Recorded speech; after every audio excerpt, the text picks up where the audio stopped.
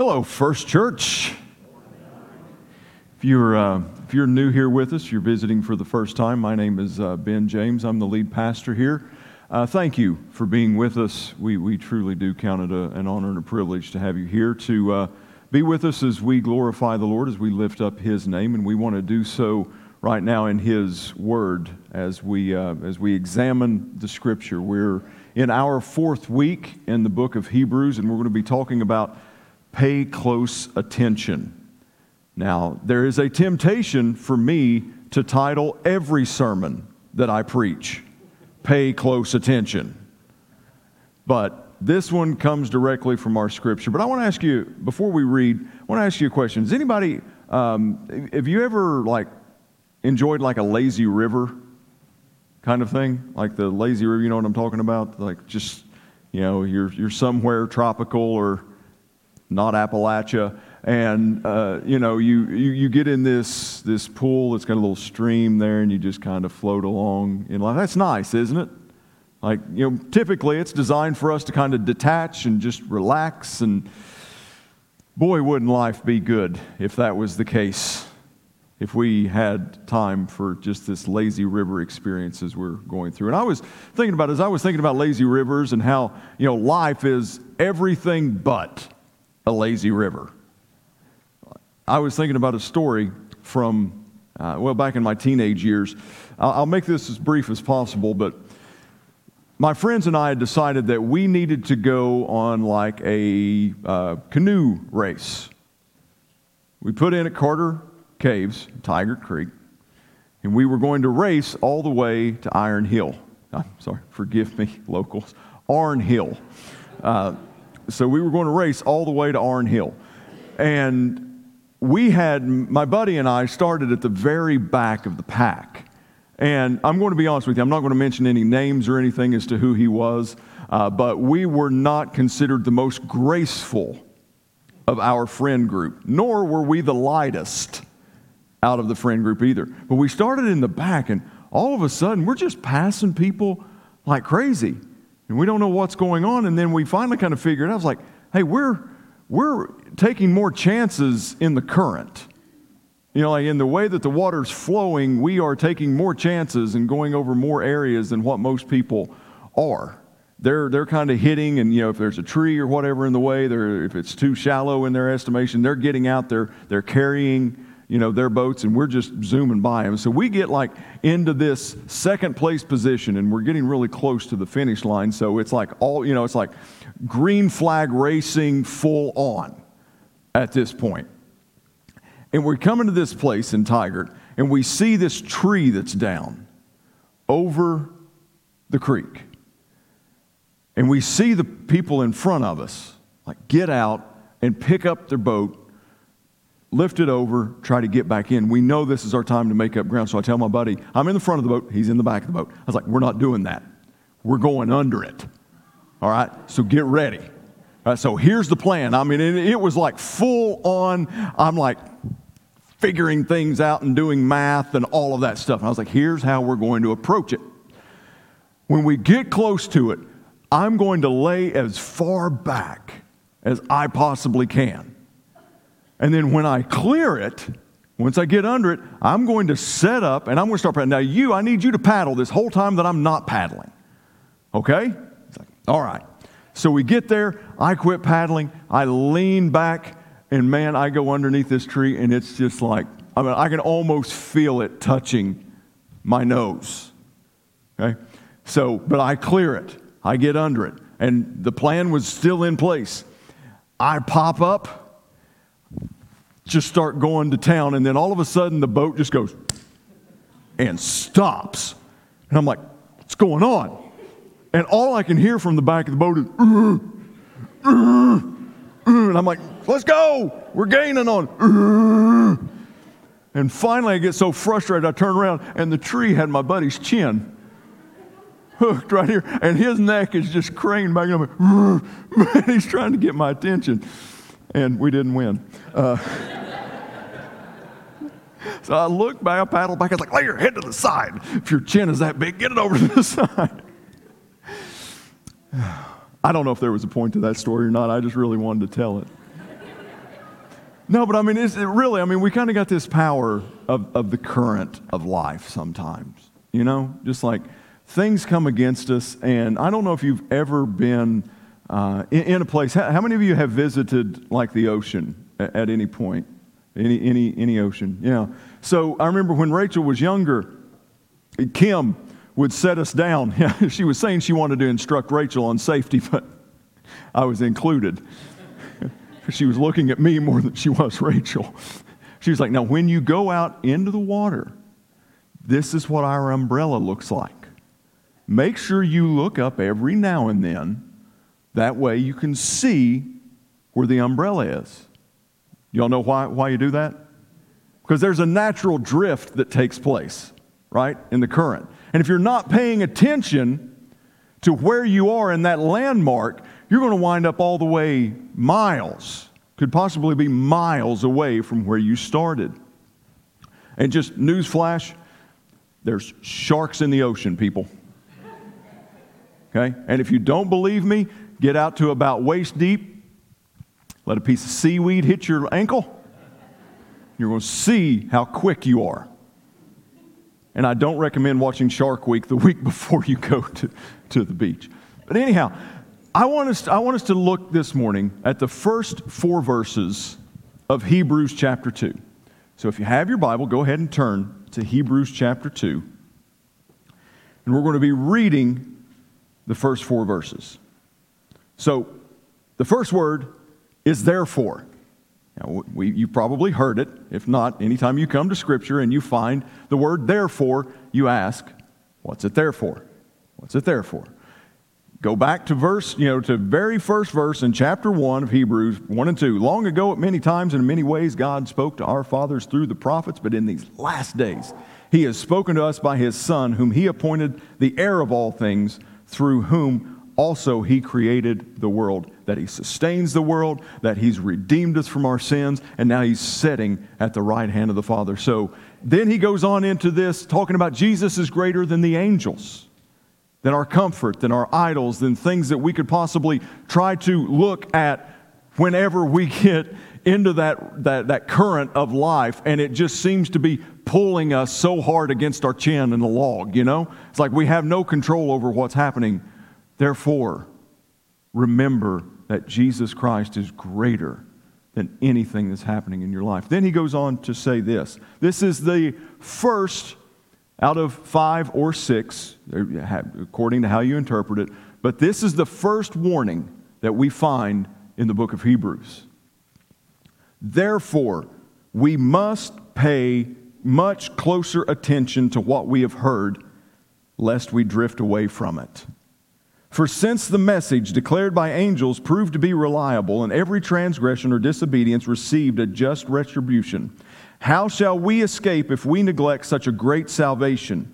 It was declared at first by the Lord, and it was attested to us by those who heard, while God also bore witness by signs and wonders and various miracles and by gifts of the Holy Spirit distributed according to His will. I want to introduce a thought to you here really quickly. Your faith is a fight. Our faith is a fight. And I want us to look really quickly at the book of 1 Timothy. We've got a couple slides up here for it. Austin, you'll need to go ahead a couple, please. One more. There we go. 1 Timothy 6, verse 12 says, fight the good fight of faith. Okay? Our faith is a fight. 20 and 21, O Timothy, guard the deposit entrusted to you. Avoid the irreverent babble and the contradictions of what is falsely called knowledge. For by professing it, some have swerved from the faith. We have to fight for our faith because almost everything in this life is going to serve to try to pull us away from our faith in Jesus Christ.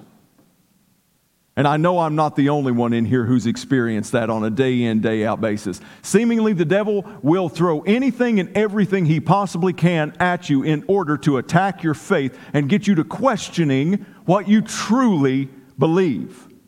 And that's what the writer of Hebrews is warning us against here. Do not waver. Do not drift. Pay close attention. Paul is writing to Timothy saying, fight for your faith. Don't let all this babble, don't let all this confusion, don't let all this nonsense take you away from the message that was preached to you. In Revelation chapter 2, we see the church at Ephesus. God is giving this revelation to John while he's on the Isle of Patmos. And he's saying that these wonderful things that you're doing great works. You're not tolerating doctrine and teaching that isn't sound. You're not falling into the trap of the Nicolaitans. You're not doing all of these things. You're doing great works. But I have this against you, that you have fallen away from your first love. The things you did at first, the love that you had for God and the love that you had for each other. I don't care how good of a works that you're doing. No matter what type of standard that you have for good, sound doctrine being in your midst, you have neglected that thing which you did at first, and that was the love that you had for God and the love that you had for other people. Because that's kind of the temptation, right? That's what the enemy wants us to do. We talked about in the very first message of this study that if he can't keep you from giving your heart and your life to Jesus Christ, then he's going to do everything he can to keep your attention from being focused completely on him. And he does that through distractions. We saw last week where he could possibly even do that through good things, through God things, through blessings that he's given us.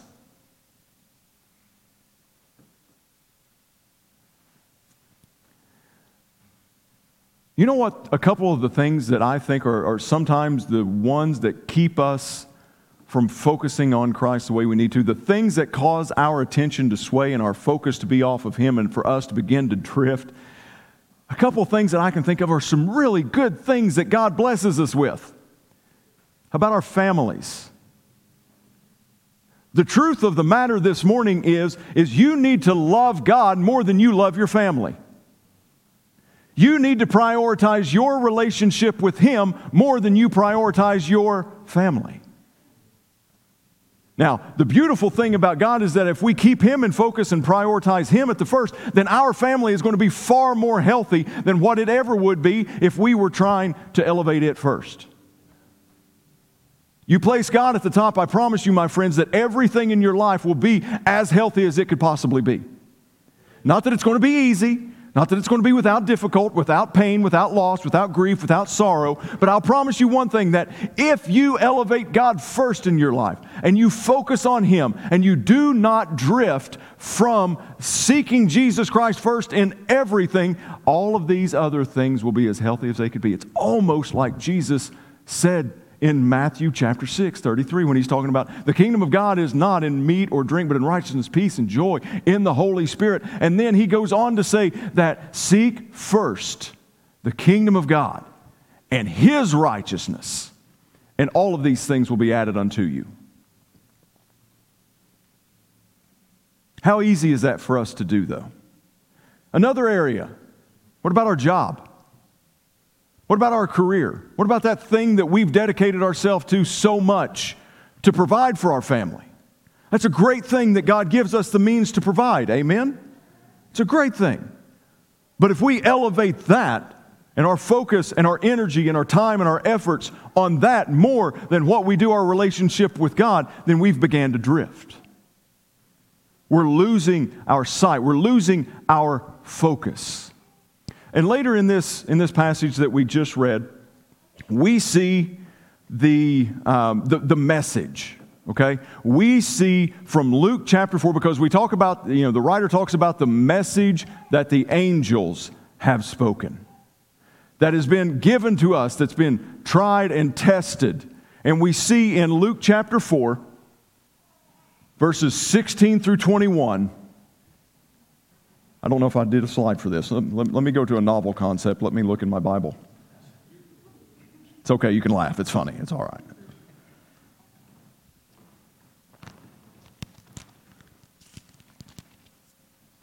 Luke chapter 4, verses 16 through 21.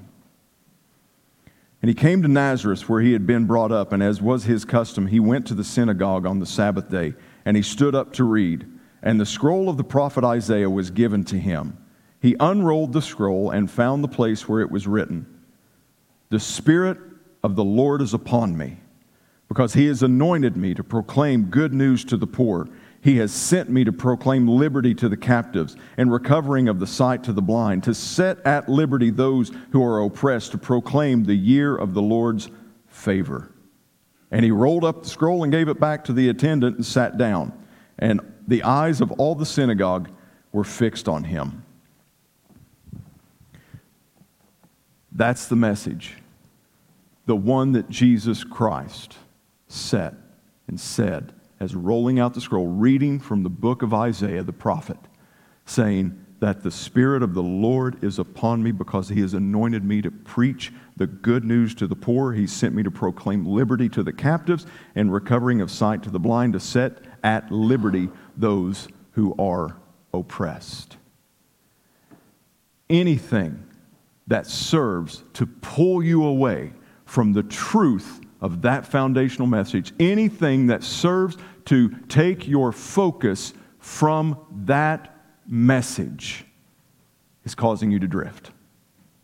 And this is the big problem that the Hebrew people, the people who had converted, the Jews that had accepted Jesus in their lives, that was the big problem that they were facing, was they were drifting away from their faith in Jesus Christ.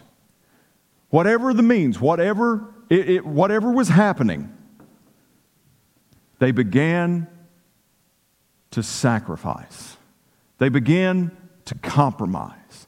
They began to hold more, just a little bit more loosely to the truth of this message of Jesus Christ and what they did and what they had been. And at that point, to quote the great philosophers, if you hold on loosely and don't let go, because if you cling too tightly, you're going to lose control. I'm sorry, I don't agree with 38 Special on that one in regards to the truth of Jesus' message. We must cling to the truth of the gospel, of the good news of Jesus Christ coming and setting the captive free. Because if we begin to loosen our grip on that truth, on that reality, and we start losing our focus, then we begin to drift. We've taken our eyes off that umbrella that my wife was so passionately looking, going, and what are we going to look for again? Again, to me, not Rachel. What are we going to look for again? Whenever we allow our face to be pulled away and our focus to be pulled off of Him, then we begin to drift and our faith becomes compromised. Now, I'm going to be real honest with you. I'm just going to mind the Lord and what He's put on my heart since last night into this morning. So, Austin, if you want to, just go back to that first slide. We're not going to have anything that follows that. But I want to ask you this question today. Are you tired? Are you tired? Now, I see some of you trying to take a nap in my message, so I know that you're tired that way. I get it. But I'm not talking about I didn't get 8 good hours last night. I'm not talking about the fact of, I've got so much going on in my life I can't sleep. I'm not talking about the tired that comes from lack of sleep. I'm talking about how many of you are just tired? Like so much is coming against you.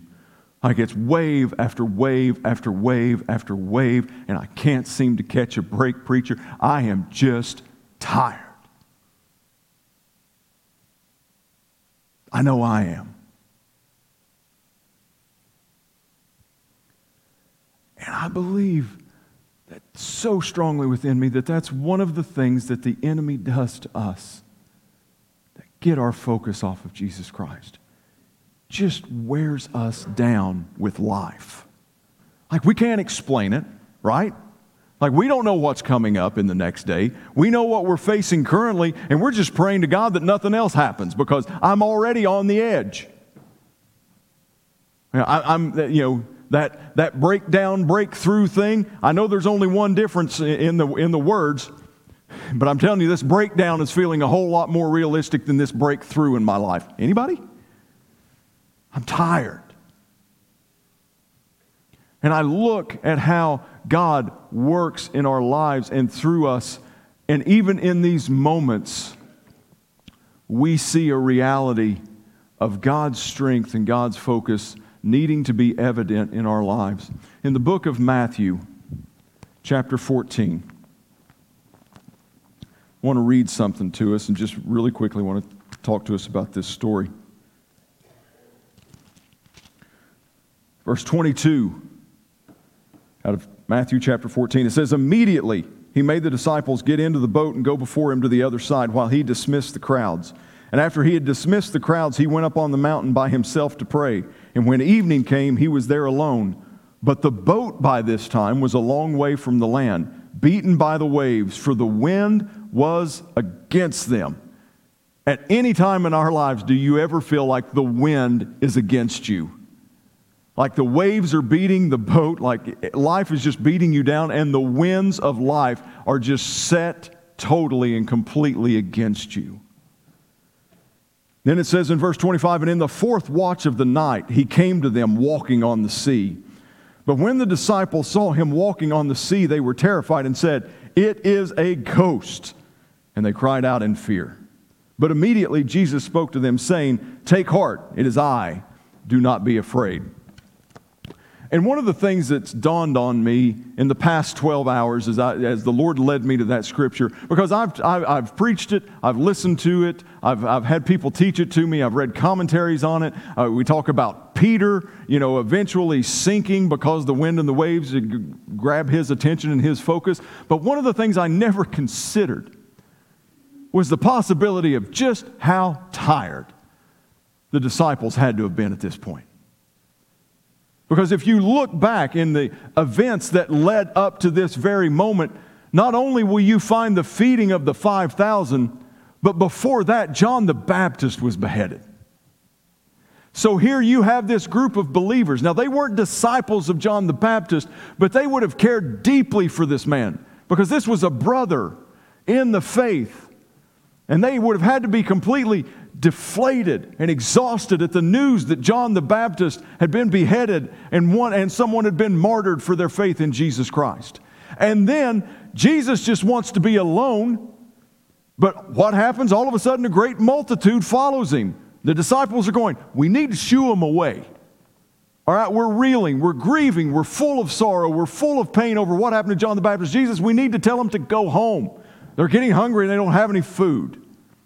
Jesus is like, "You got some food. Give it to them." So the miracle of the feeding of the multitudes. And again, remember, 5,000 at this point in time and culture, it was just counting the men that were there. So you could probably say 15,000 at most conservative estimates, probably more around the 20,000 plus is how many were fed that day. And who did Jesus tell, go distribute the food to them? Whose responsibility was that? The disciples. So they went and they passed out all the food in the middle of the day.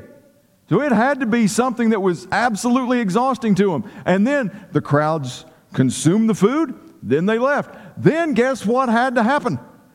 There was food left over. Guess who got to go gather it? The disciples. So they go and they gather all the food. Again, they're working, they're exhausted, they're tired. And then Jesus, the natural thing that we would think is like, Jesus is leading me to take a nap. Jesus is leading me into rest. That's not what happens. And sometimes, just side note, I think sometimes we think Jesus is far nicer to us than what he actually is. Let me qualify that statement here just a little bit, all right, because I don't want to confuse anybody. Jesus is a nice guy, okay? All right. But he's not always as nice and just like, I get it, I understand. He's not always that, because the scripture we started with said Jesus commanded them to get in the boat. He's like, no nap for you. No. Jesus said, get in the boat. Okay. Sorry, Jesus. You're coming to it. No, I'm getting away from y'all. So these guys, and it says that it was like the fourth watch of the night. So it was near daybreak. They had been they were grieving over John the Baptist. They'd been working all day, waiting tables and giving people food and then going and cleaning up after them. And then instead of getting a nap, Jesus says, get in a boat. And they're in a boat in the middle of a massive storm. So it wasn't like, hey, Peter, you stay up and watch, the rest of us are going to sleep. No, it was, we all have to be awake, alert, and ready because we're facing a storm and we've all got a job to do.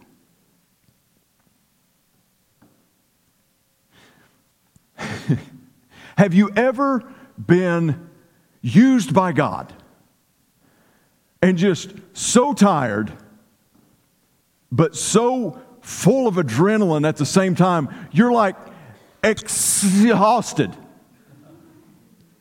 Like you've got this excitement, but it's not really truly excitement because it's following with exhaustion. And I don't know which one I am, but I am it. I'm excited and I'm exhausted at the same time. And then, during the midst of the storm, Jesus shows up. And this isn't the time whenever Jesus noticed the storm and then said, peace, be still, and the storm stilled. This is the time that Jesus was asking them to be obedient in the midst of the storm. How many times in our lives do we miss what Jesus is asking us to do because there's a storm present and we're more concerned about the storm being stilled than what we are with being obedient to the voice of Christ? How many times? I'm guilty of that. It's like, surely God isn't asking me to do anything. Now, I've been working. I've been doing this work. I've been doing this mission trip. I've been doing this project. I've been witnessing. I've not had an hour's sleep in forever. My family's falling apart. My job's falling apart. My relationships are falling apart. My finances are in a wreck. Surely God's going to still all of this and then ask me to do something. Don't be surprised if Jesus shows up in the middle of the storm and asks for your obedience before the storm calms. Don't lose focus on Jesus Christ because of what's happening around you. I'm going to ask Aaron Baldwin if he will to come up. Don't worry. Unlike Kelly last week, I checked with Aaron beforehand. Kelly, you're welcome. All right, come up here and stand by the piano for me here. So we're facing this way, and Aaron's destiny is to get over to that organ. So that is where Jesus is in your life, and he's wanting you to get over there. Go ahead. Go ahead. No tricks. Just go ahead and walk. I'm disturbed at how much trust issues we have here. Okay. Pretty simple, right? So he got from where he was to where Jesus wanted him to go. And it was super easy. Anybody ever experienced that before? No, me neither. Get back over here. This is where the trust issues come from.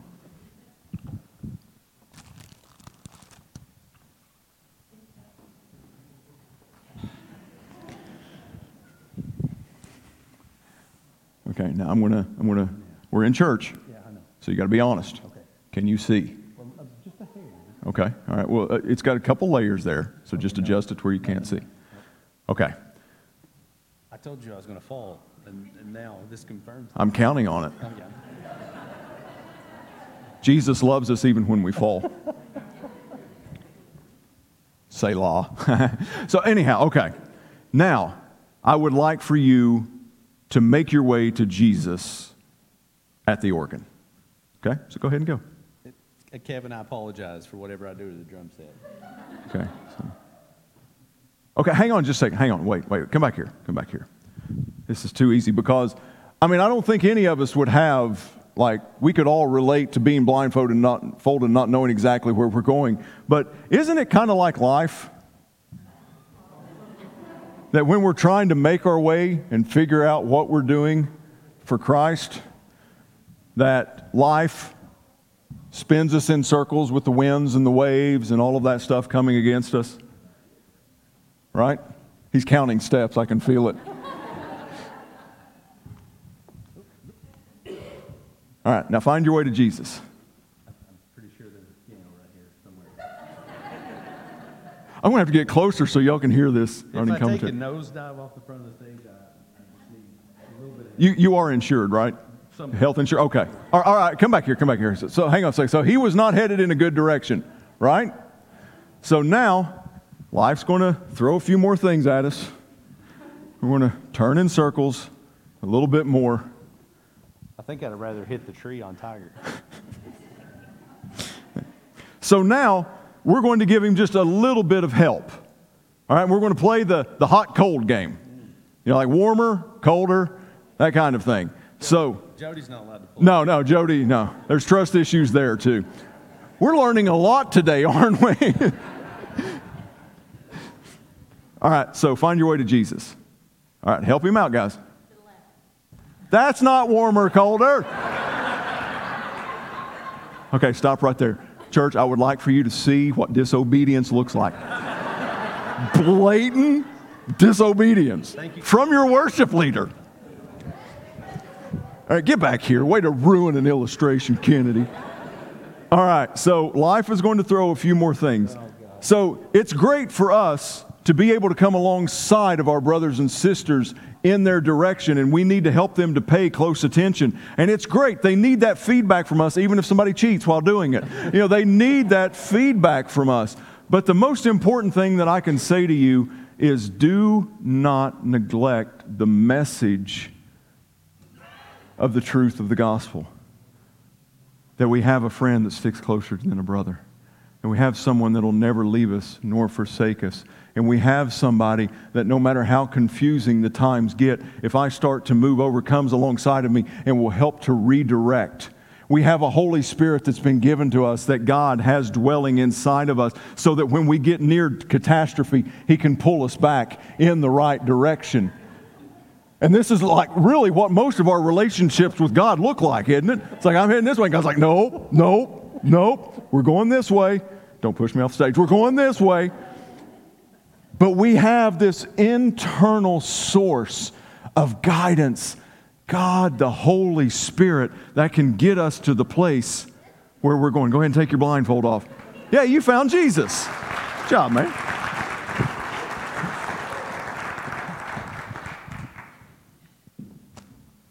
I want to ask the praise team if they would to come up for us. Everybody but Kennedy. We need to talk after service. Pay close attention. Do not allow the things of this life, no matter how windy, no matter how high the waves, no matter how intense the storm is, do not allow those to pull your focus off of Jesus Christ. And when things get crazy and you don't feel like you can see anything in front of you, that's the time that we even need to more cry out to Jesus. That God, this world has got me in a whirlwind right now. I feel like I'm in a washing machine on the spin cycle. I have no idea where I'm going. I have no direction what's right. God, I'm crying out to you, and He gives us the Spirit of truth that will lead us in the direction where He wants us going, even when we can't see the final destination that He has for us. Amen.